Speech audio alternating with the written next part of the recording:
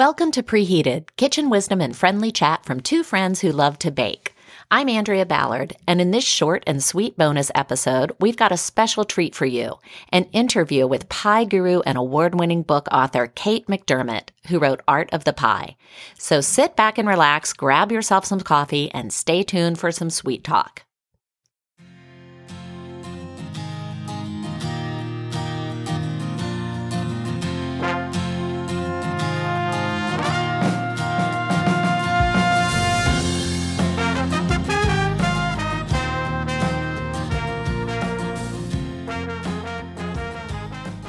Please welcome pie guru and award-winning author Kate McDermott from Pie Cottage in Port Angeles, Washington. Welcome, Kate. Good morning, Andrea. How are you today? I am well. How are you? Oh, I'm fabulous. I'm very excited to be here. Well, we're super excited to have you in the end of our National Pie Month. It's such a perfect way to wrap up the month for us. Perfect. It seems like everywhere I turn these days, I'm seeing Art of the Pie winning yet another award. So real quick, tell us what that must feel like to have your pie book published and receiving accolades from all over. Truthfully, I feel like Cinderella. I kind of keep looking over my shoulder like, is somebody going to say, I'm sorry, it really is meant for somebody else. But it's amazing, and I'm so grateful. My goal all along has been to present the ease and the happiness that pie making can be, and that's why I wrote the book. Well, it certainly seems to have resonated with many people, experienced bakers, new bakers. What do you think is going on in our society right now? Why is pie such a hot topic? Well, I think that we're looking always, whether now or 100 years ago, or maybe even 100 years or more in the future, we're always looking for ways to connect with something that is real. Mm-hmm. And pie is something that, or homemade pie is something that you make with your hands, and you put a lot of your heart into it. Mm-hmm. And I think that it resonates with people as being something authentic. Now, that's not to say that if you just feel like your pie making chops are not quite up to what you imagine you'd like them to be, that presenting a pie that you've maybe bought somewhere is wrong, because still the joy that you get from giving that pie to someone, presenting mm-hmm. that pie, mm-hmm. is just as great. And I think more than anything, it's that intangible feeling of, what's in that pie dish. Yes. Yeah, that thought. It's like you're holding out a little piece of your heart or something when you hand them that dish. Absolutely. Why do you think making homemade pie intimidates people? What is it about it that's so scary? Well, one of the things that I always hear in classes, and I've taught well over 2,000 people now across the country and in Europe too, is, I know, how lucky is that? The traveling pie teacher. I have a very close friend who calls me the Pie Piper. Oh, I love it. That's perfect. But I think when people come to class, they just really feel. I see a lot of people shaking in their boots when it gets to the dough part, making dough, rolling mm-hmm. out dough, because maybe they've been told it's hard, but maybe they've never tried before, or maybe they have tried with a recipe that didn't give them enough information, mm-hmm. And so I just really try and demystify it, so that it's pretty easy. Now, the other thing is, when they come to class, they'll say, can I make a pie like my Uncle Joe made? Yeah. And I said, well, maybe, but how about you make your own pie, which will be perfect in itself. Yeah, trying to match up to some nostalgic memory can be pretty impossible. And two, trying to match up with a picture is, on a magazine cover. Oh, yeah. Or the centerfold of a magazine, that's That's a high bar to reach. Yeah. I don't think I've ever reached it. Well, I say ignore centerfolds in all areas of life, but especially when it comes to pie. Amen to that, sister.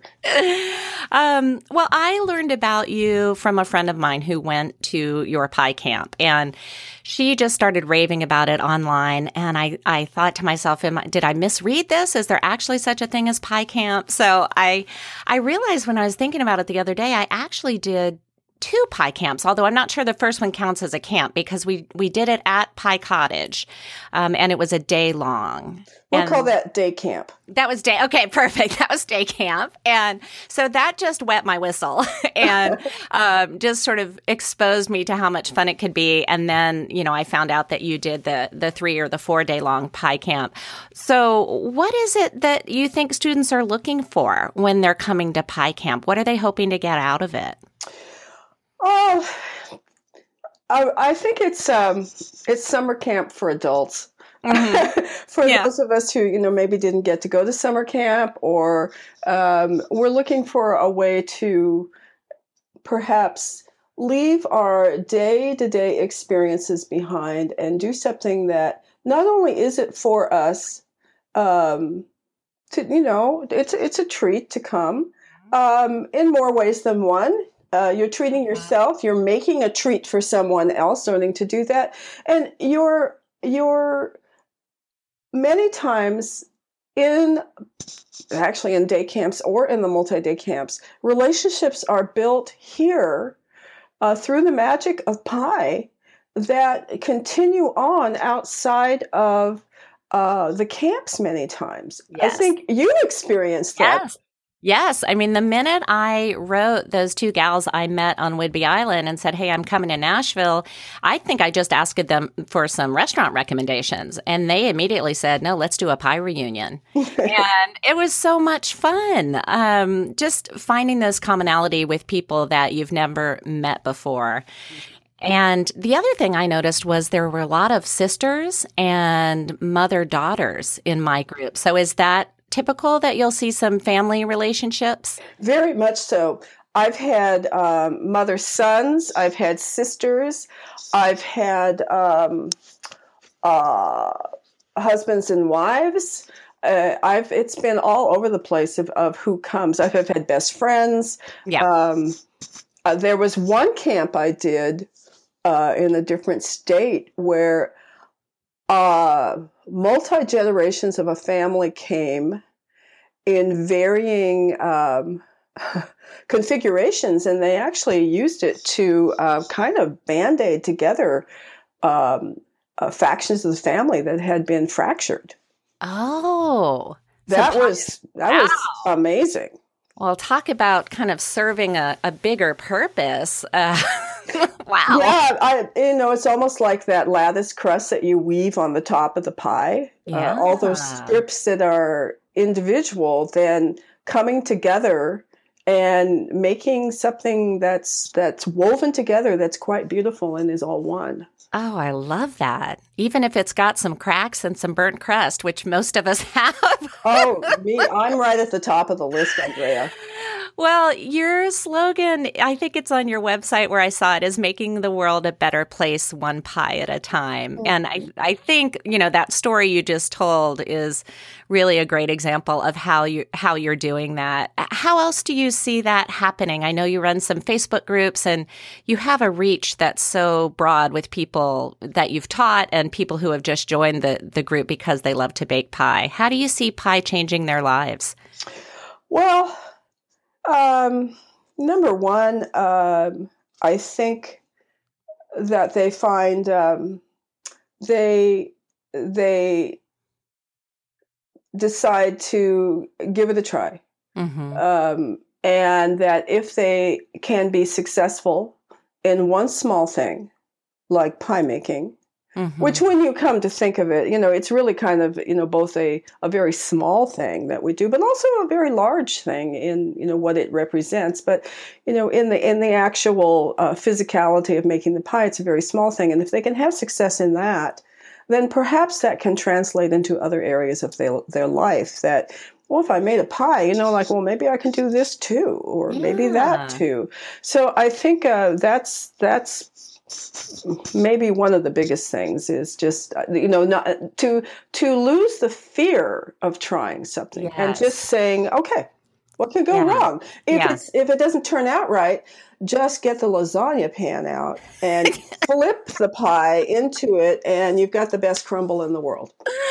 I love that. Yeah, it's I think back so often to your one-liners or your quotes or your little words of wisdom, and I do remember you saying multiple times, like, it's not brain surgery, it's just pie. Right. It's like you don't have to take it so seriously. I think for me personally, too, it was being willing to ask for help. So that's something I think, especially as, I get older, I struggle with, because there are things I think I should know. And then when I realize I don't, that feels awkward. And then being willing to fail. And that is still a scary thing for me. But when, someone's having a party and they ask me to bring a pie, I really want to do it. But there's still that little bit of anxiety that until you cut into it, you still don't quite know what you're going to get. Right. I said to someone one time that I love both my successes and my failures. And it's okay not to know the answer. And asking a question, the only bad question is the one you don't ask. I learned that from my parents. Yeah. And so I just encourage people to, if you don't know something, then if you're interested, ask the questions, find the person who can help you, and, continue ahead. Yes. Well, and the thing I've found from pie people that seems to be holding true, no matter, their age or what part of the country or the world they're coming from, is they're very generous. They're very giving with their recipes, with their advice, but also very open-minded, very much like, well, this is what works for me, but you do what works for you. I agree. I agree with you 1,000%.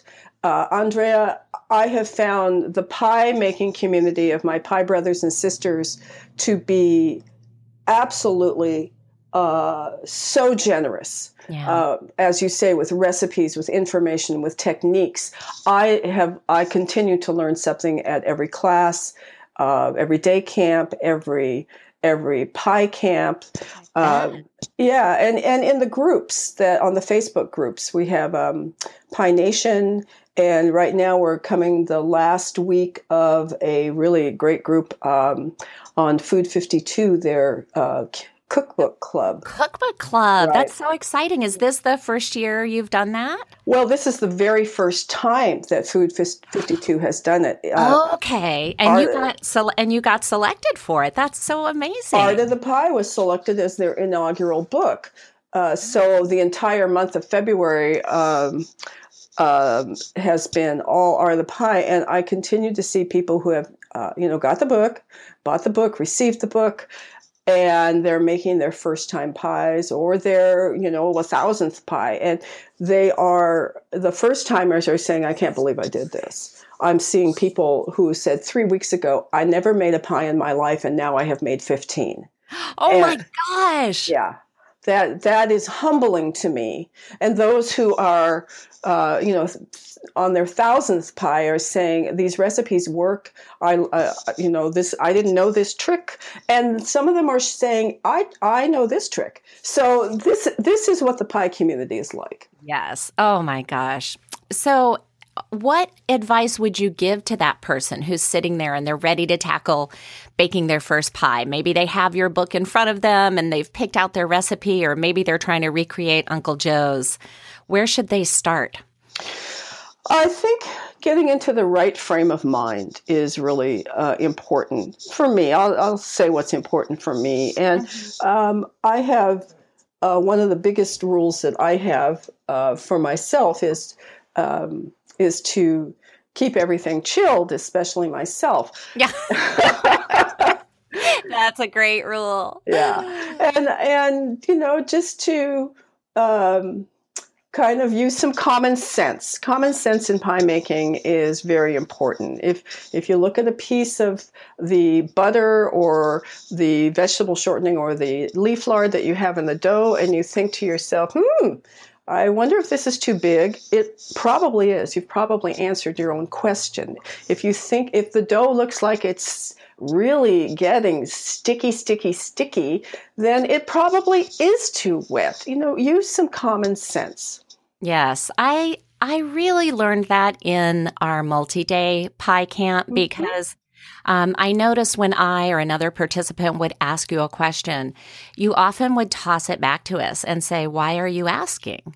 And, so I'd say like, Kate, do I need to add more water? And you'd say, well, why are you asking? And I'd say, well, because it looks like it's still too dry. And then you would say, well, then it probably is. And it was this, you never screamed at me, trust yourself, lady. But, slowly after my third or fourth time of realizing, every time I ask a question, Kate's pointing out that I probably know the answer. So just trust myself. Right. Just go with it. Yeah. Yeah. That is so great to think about getting in the right frame of mind because, I figured we could talk all day about, techniques and tools and leaf lard and all of that sort of thing. But really that emotional component is the first place to tackle things, I think. I think so too. Yep. Yeah. Well, one final question then. If you could only have one dessert for the rest of your life, what would it be? Oh, in all desserts everywhere? Yes, I'm making you. Oh. From all desserts. Oh, you cannot believe right now the slideshow that is going through my brain. It started with a goat cheesecake that I had once that was delicious. And then it went through a few little chocolate things that there's nothing like a good chocolate mousse. I do like my mocha pie quite a lot. Yes. But I think if it were just one thing, the last thing that popped into my head was a perfect peach. And that's the peach that is so sweet and so juicy that it's like tasting summer. It's like feeling the sun on your shoulders and tasting summer, and the juice is dripping down your chin and you're having to slurp it back. And you do say those, oh my God. Yes, you moan. Mm-hmm. Yes, I think you might have shared a box of those perfect peaches with us, if I remember correctly. I think you're right. I think I did. Which now, looking back on it, was very generous of you. Well, thank you so much, Kate. It was such a pleasure to talk to you today. Listeners, we hope you will find Kate's award-winning book, Art of the Pie, at your local bookstore or online at a variety of outlets. You can find her on Facebook in Pie Nation or on her website, artofthepie.com. Thank you so much, Kate. Thank you, Andrea, and be happy. Make pie. We will. Oh my gosh, what a fun chat. I hope you all get a chance to check out Kate's book and her blog. We'll include links to everything in the show notes. But now the timer's buzzed and I've got to get back to the dishes. Remember, you can find us and our featured recipes on our website, preheatedpodcast.com, on Facebook in the Preheated group, and on Pinterest. Until next time, thanks for listening and sweet dreams.